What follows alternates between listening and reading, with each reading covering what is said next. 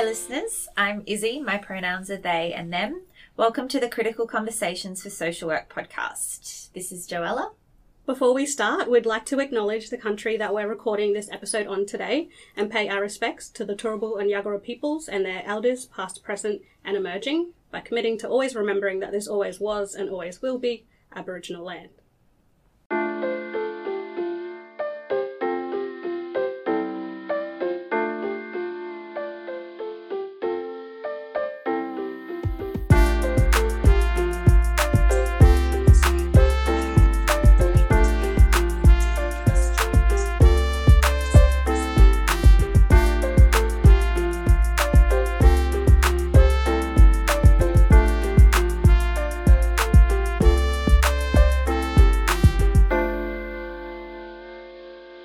Welcome to the Critical Conversations for Social Work podcast. My name is Jean Carruthers, my pronouns are she, her, and I am on Turrbal and Yagara land.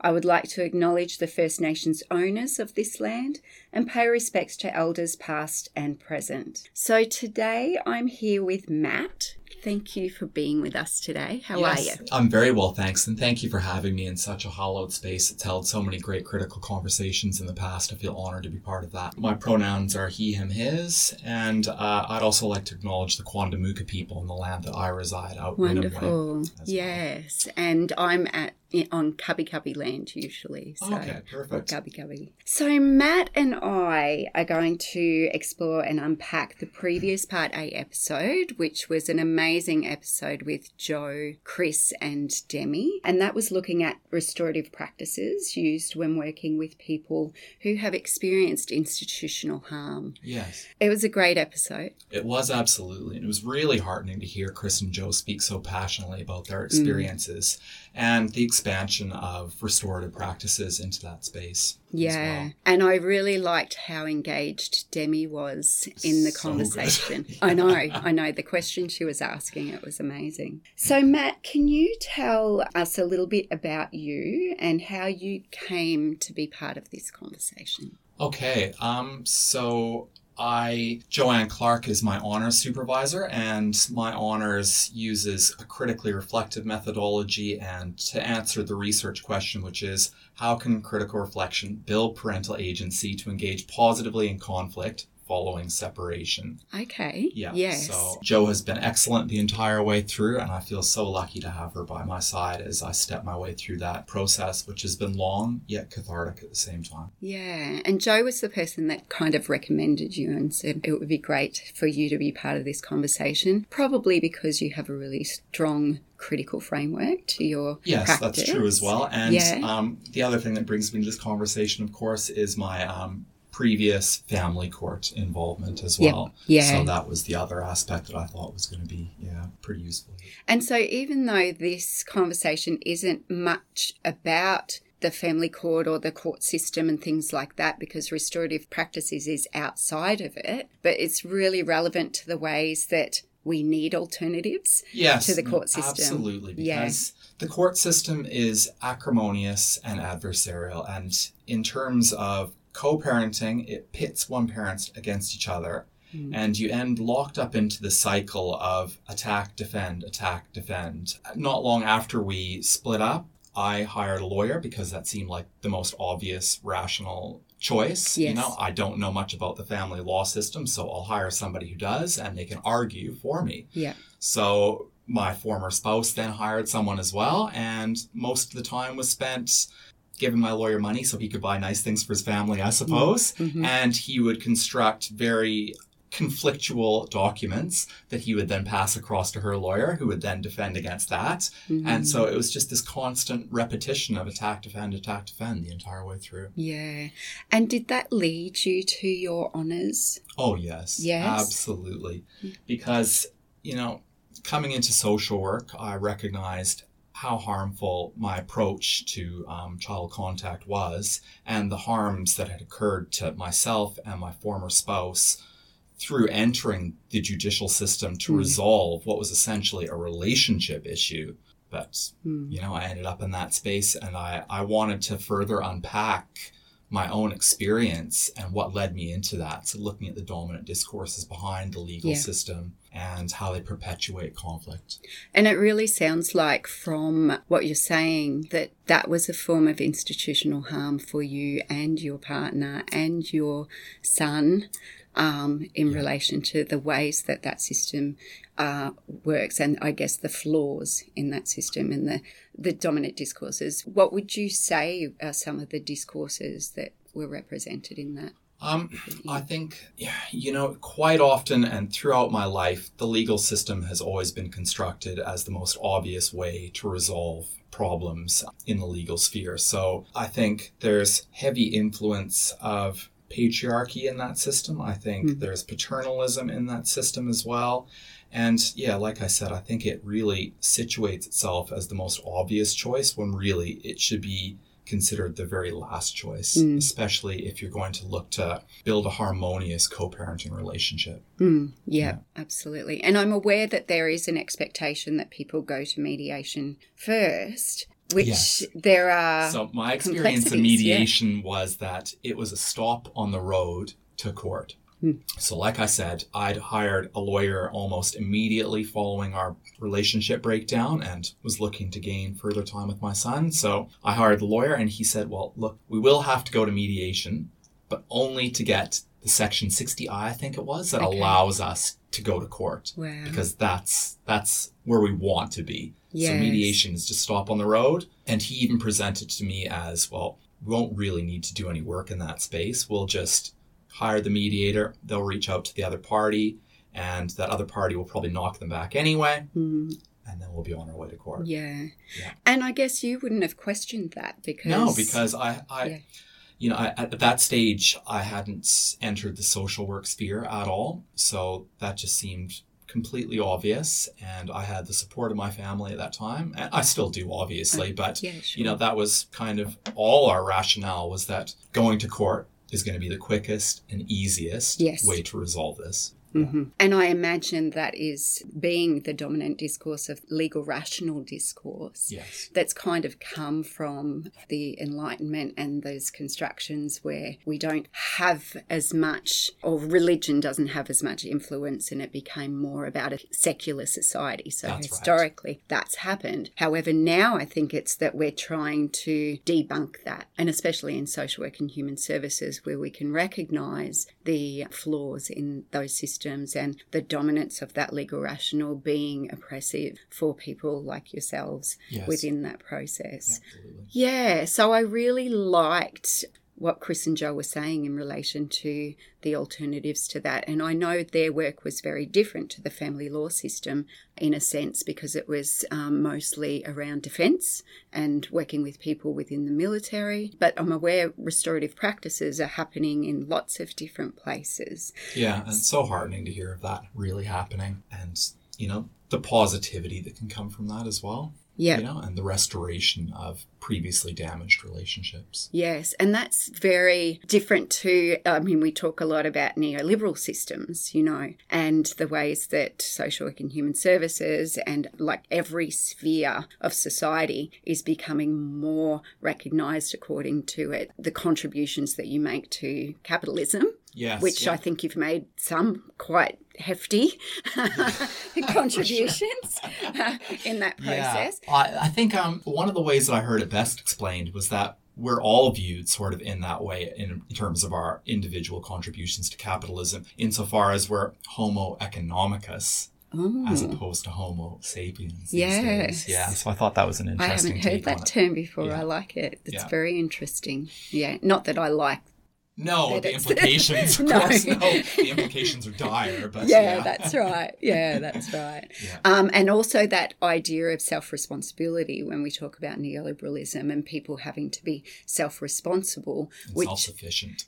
And self-sufficient, which kind of means that systems don't have to usually take responsibility for the harm. Even though they might be complicit in the reproduction of that harm, they can absolve themselves of complicity in that way. Yes, because even you using that particular system, there were reasons why that was recognised as the most efficient system. Yeah, or the most obvious. The most obvious choice. And, at the time, I didn't recognize that there might even be any alternatives to it. I just viewed that as the only path. So, what does that say about the impact of those discourses and the construction of common sense in approaching and utilizing them? Absolutely.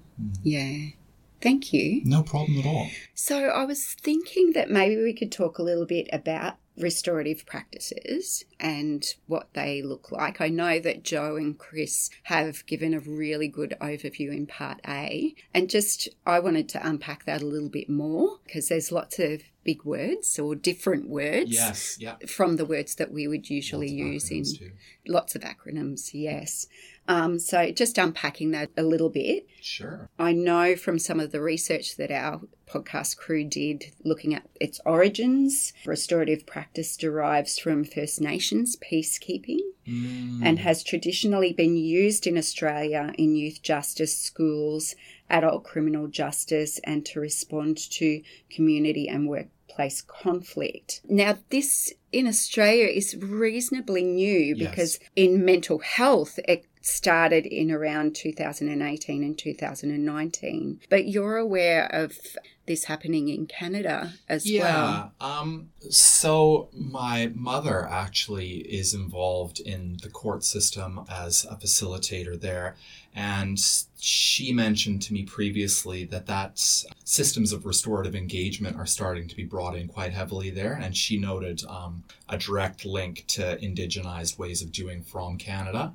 So it's interesting to see that, the Australian and Canadian variants of restorative engagement seem to both originate from indigenized ways of knowing. Yeah, absolutely. Being and doing. And it's great to see that, like we talk about in social work and human services, an Indigenous standpoint theory. Yes. And how that can be facilitated beyond Indigenous people's use as practitioners. But also I'm seeing that Indigenous standpoint can be really supported in some of the broader practices, including these restorative practices that we can use. I think we undermine the value of Indigenous perspectives a lot in society, and it's great to see that these practices are being recognised for the value that they have, especially in areas such as legal and for sure. And I suppose that really is an impact of history being whitewashed, and it's the same in Canada as it is in Australia. I remember doing social studies as part of my grade 7 unit in Canada,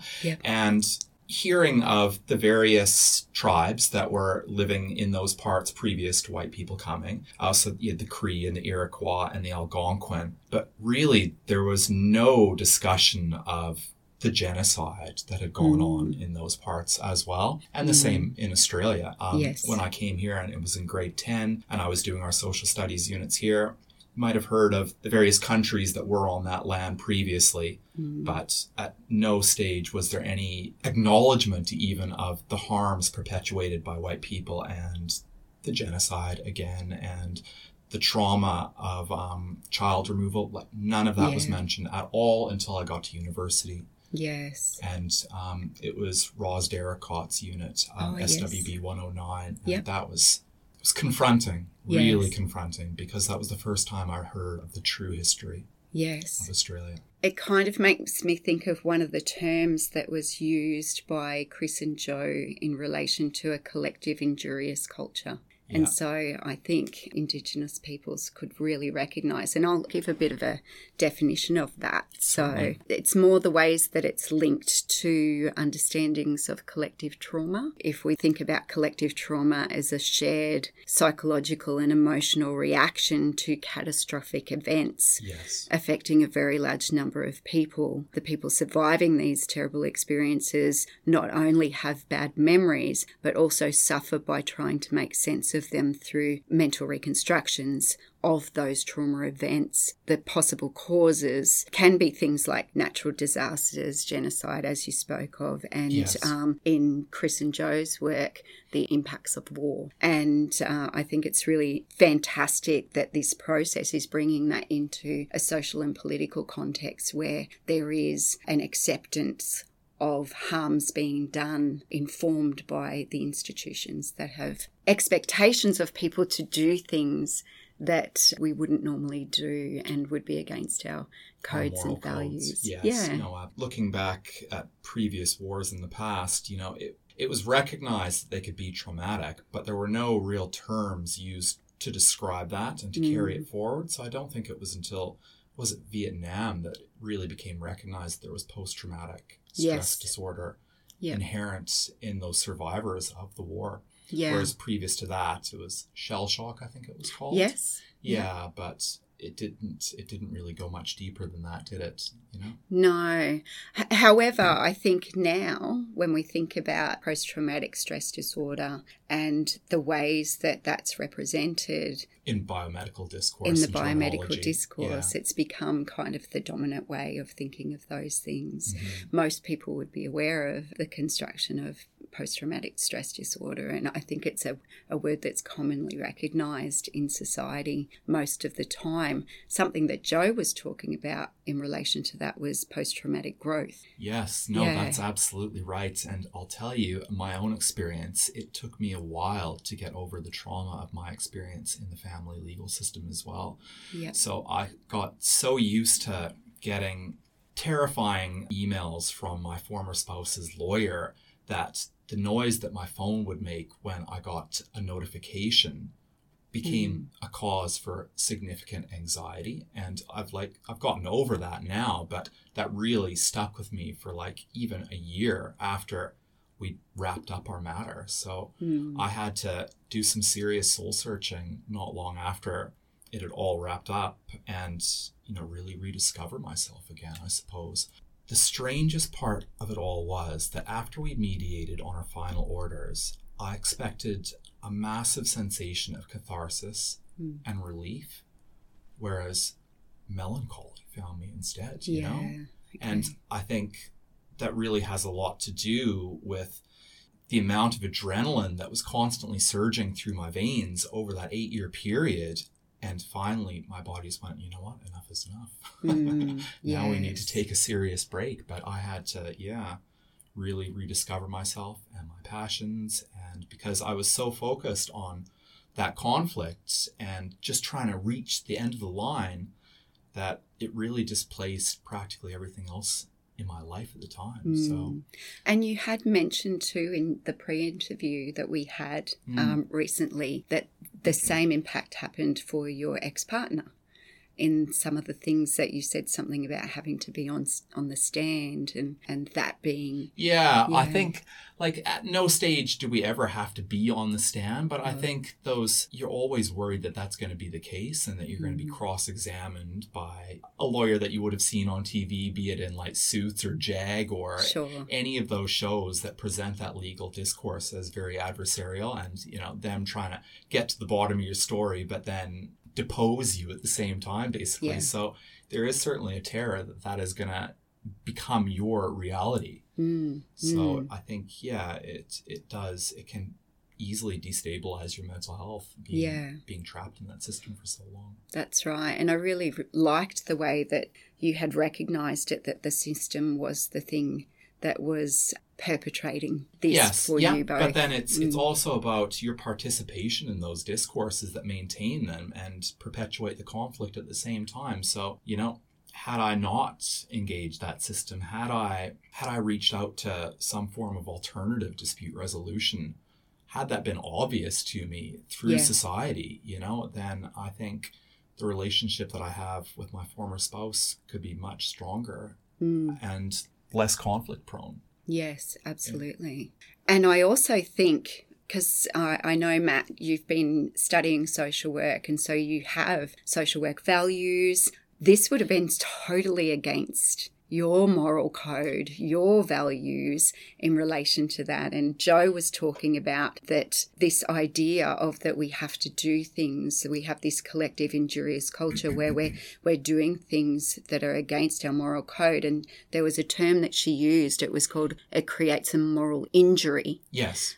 And so moral injury in your regard, but also in the military service, is when it requires people to engage in or witness acts that violate their moral and code. personal moral code and personal values, and therefore it becomes injurious because it's totally against the ways that you would have wanted to do to pursue that. change. Yeah, but feeling like you had no choice. That's right. And not only that it was no choice, but like it's just so obvious that you would pursue resolution through that means. So yeah, I could see, as we went along, the harms that it was doing to my co-parenting relationship. But again, at that stage, I wasn't even aware of any other alternatives. So I felt, trapped in that system, and I could see the destabilizing effect that it was having on what was left of my co-parenting arrangement.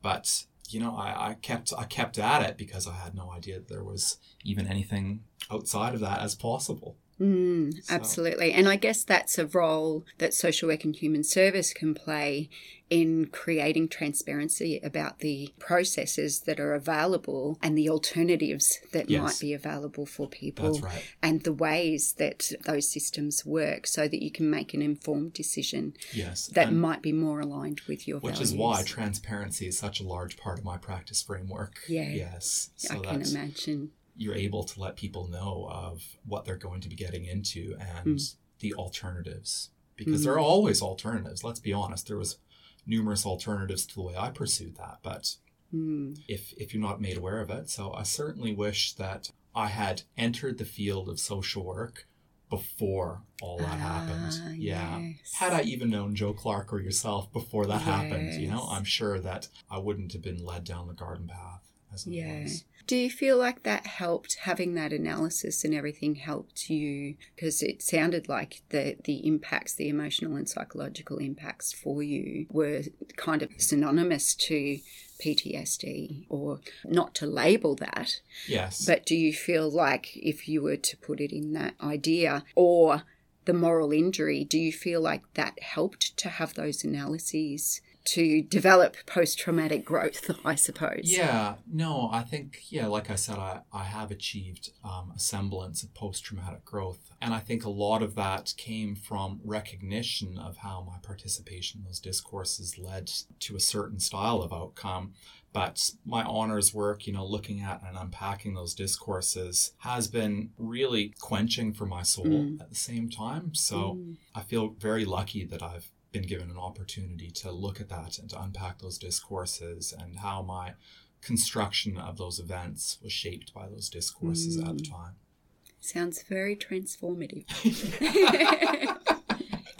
And how. Yes. So there was something else in relation to that I wanted to talk about, and just bringing it back a little bit to certainly not to undermine your experience, bringing it back to the military service and the ways that DART is what Chris called it, the Defence Abuse Response Task Force, using this initiative or the Defence Abuse Reparation Scheme to be able to support restorative practice in the military. And I think one of the things that really stands out to me is the ways that, and this is from my own background, like my father-in-law did 20 years of service in Vietnam. And so he does have a TPI, and that's something that often is talked about in relation to the compensation that has been provided for people. Did we discuss what a TPI was? I'm not now, sure I can tell you what it is. It is Total Permanent Incapacity Claim.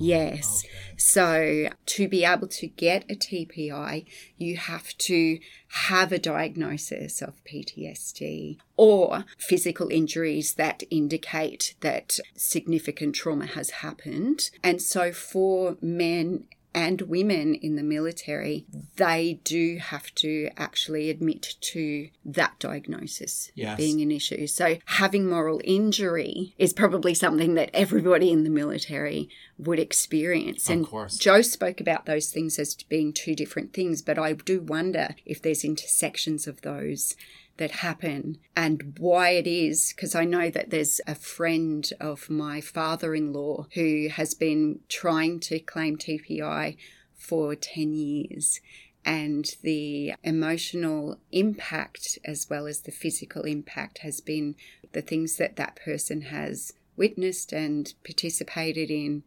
would have created a lot of distress I can and imagine. trauma. Yeah. However, he won't admit to PTSD because he doesn't want to be held by that label and the stigma that sits behind Sure. that label. Yeah. And being a proud Australian man. Yes, so that would conflict very heavily with notions of hegemonic masculinity, wouldn't it? Yes, absolutely. You know that men are stoic and men are unemotional and that men don't get emotional at all. Yep. So, and I can only imagine there would be a lot of other conditionality behind being able to see and claim a TPI Yes, as of well. course. Yes. Yeah. So that So- really comes back to neoliberalism again, doesn't it? Yeah. In terms of welfare and conditionality and the delivery and dissemination of welfare. Yes. And I do wonder about the institutional harm Yeah. that those processes create because of that dominance of that biomedical idea that has to be present, or it has to be labelled or diagnosed. Or that the person must admit to there being that before Yeah. they're able to pursue any resolution Yeah. is ridiculous. So many conversations. Anyhow, Yeah. I've gone on a tangent again. It's thoroughly enjoyable. But I do want to come back to the restorative practices and Yes. what they actually look like. In different contexts, they do look differently. For Chris and Joe, it seems that it's the restorative practices shaped in the way that it's about reconciling the harm or injustice that has occurred within the institution. Yeah. And they're talking about the institution of defence. Yes. However, this is not usually directly with a person that has directly perpetrated harm.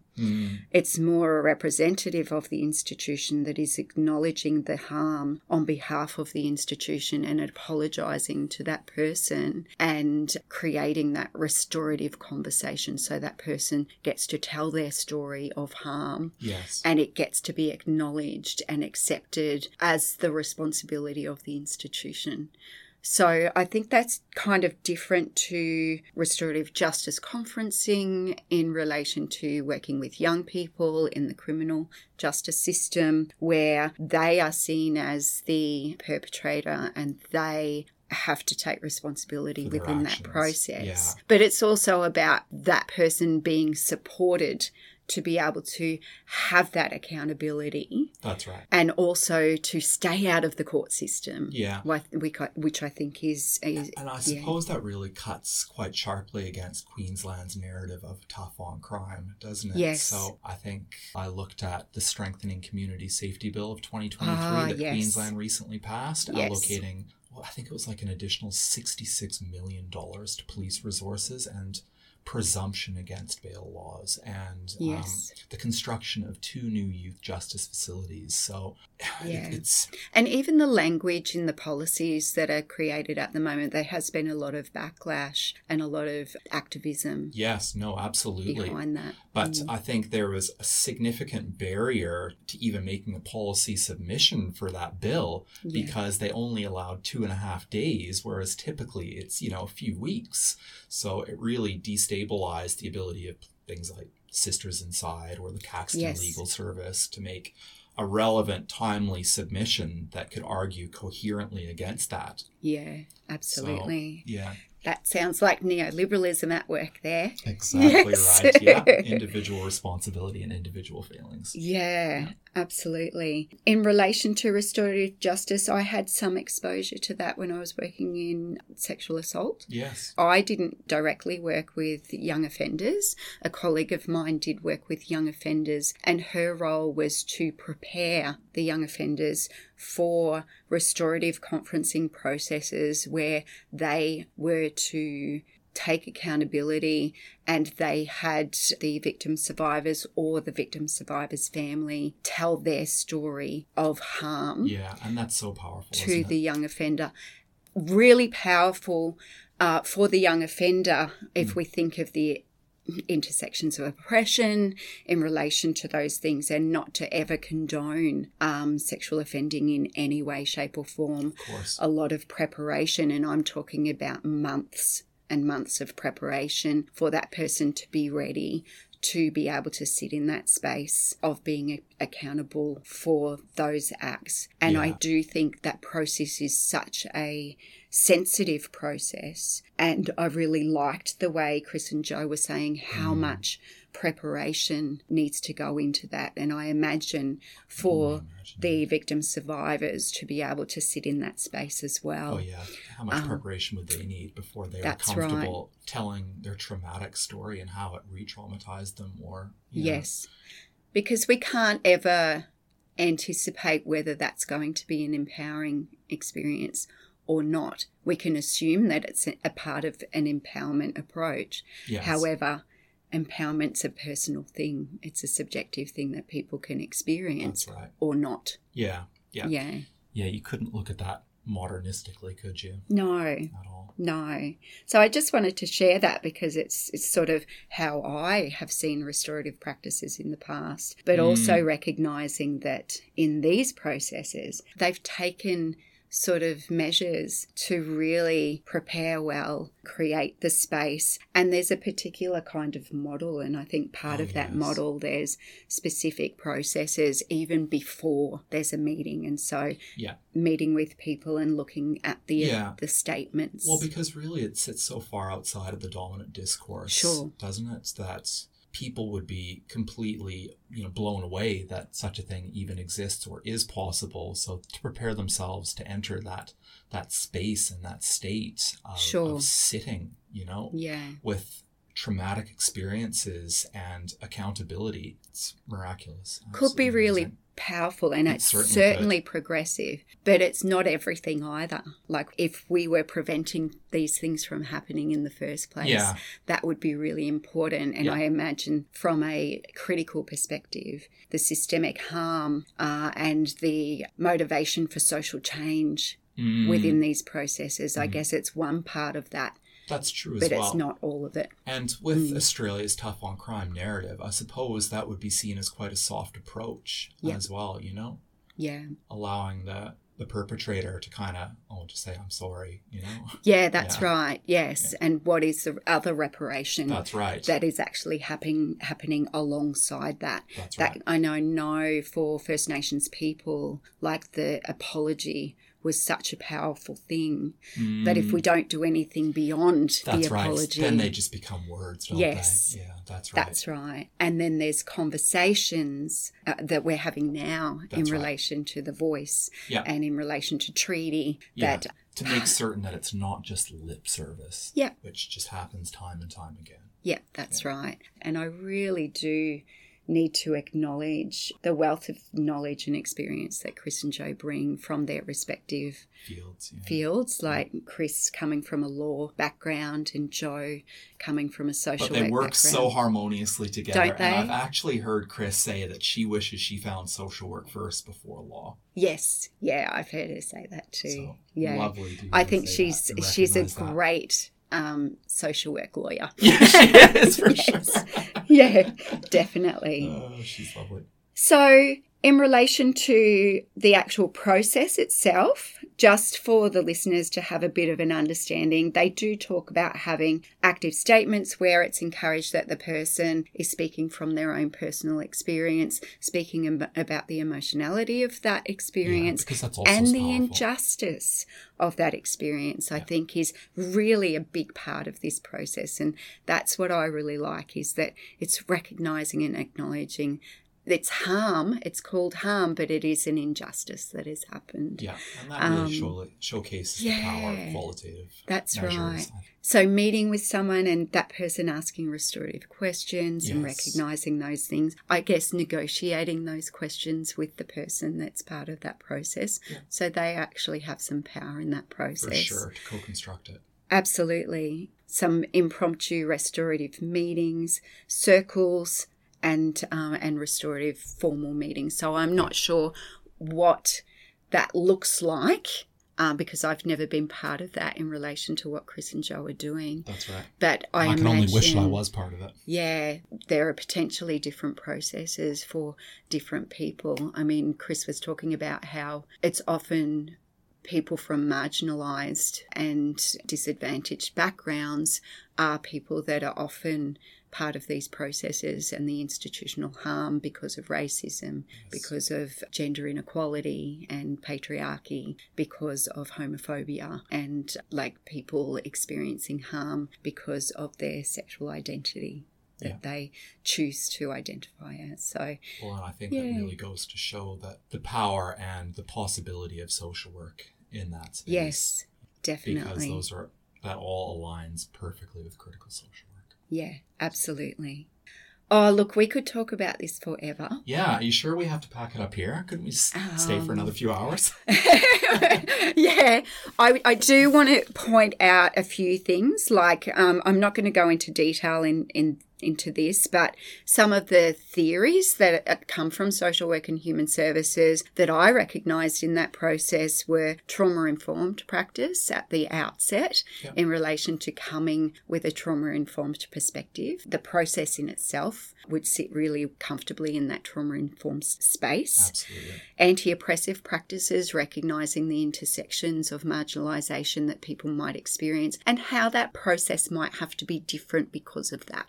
How it might be a more informal circle in some respects, or it might be a more formal in relation to how that's negotiated in the context and for the person whose lived experience this is regarding. A narrative approach, telling their stories, such a powerful opportunity to be able to tell your story in the way that you want to, and so that it's being heard. Yeah. And the acknowledgement that, yes, it will be heard, and the injustice within that will be heard as well. And that opportunity for that to be the reparation of relationships within that, I guess. Yeah, to be based around that. Yeah. That's for me the most powerful. Yeah.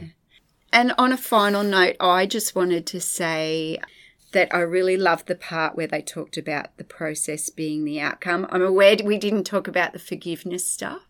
Yes. I would have liked to unpack that, but that's like probably a whole nother episode. It really is. Only to say that I agree with Chris that forgiveness isn't something that I think needs to happen for people to be able to have a transformative experience or to have reparation or to have post-traumatic growth in these processes. It should never be our expectation as social workers that people need to forgive. No, exactly. But you've got your own ideas on forgiveness as well. Yeah, I think looking back, I do need to forgive myself for participating in those discourses and for viewing it as the only possible way forward. And a bit of forgiveness around how I felt I was treated by the legal system and other people there as well, who I won't mention, Yes, but of course. there is certainly a lot of room for forgiveness in that space.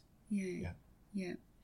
It's really interesting. And I think for people, if forgiveness is something that supports them and helps them, that's great. And if it's not, then that's okay too. Yeah. That's the beauty of post-structuralism. For sure. It depends on the person, depends on the experience, depends on the context. Yeah. And the environment. Is there anything else that you would like to share before we finish up? Like I said, not unless we had another 2 hours to go through things. Yes. But thank you so much for having me here today and allowing me to be part of these great conversations that I hope you'll continue to have as we move for the future. Thank you. No problem at all. And something to take away, the process is the outcome. That was something Joe said.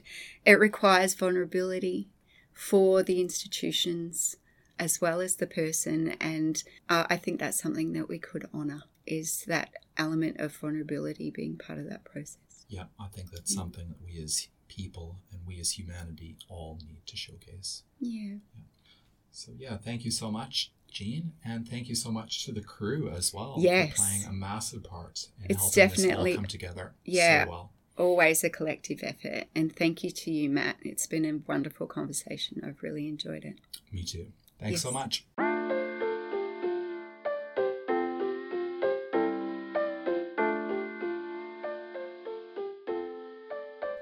Thank you for listening to this critical conversation. If you enjoyed this episode and want to hear more, feel free to subscribe to us on Spotify, Apple Podcasts, or YouTube. And if you would like to keep up with us outside of the podcast, feel free to follow our socials on Instagram and Facebook. Just search for Critical Conversations, the number 4, SW, all in one word. We look forward to you joining us next week.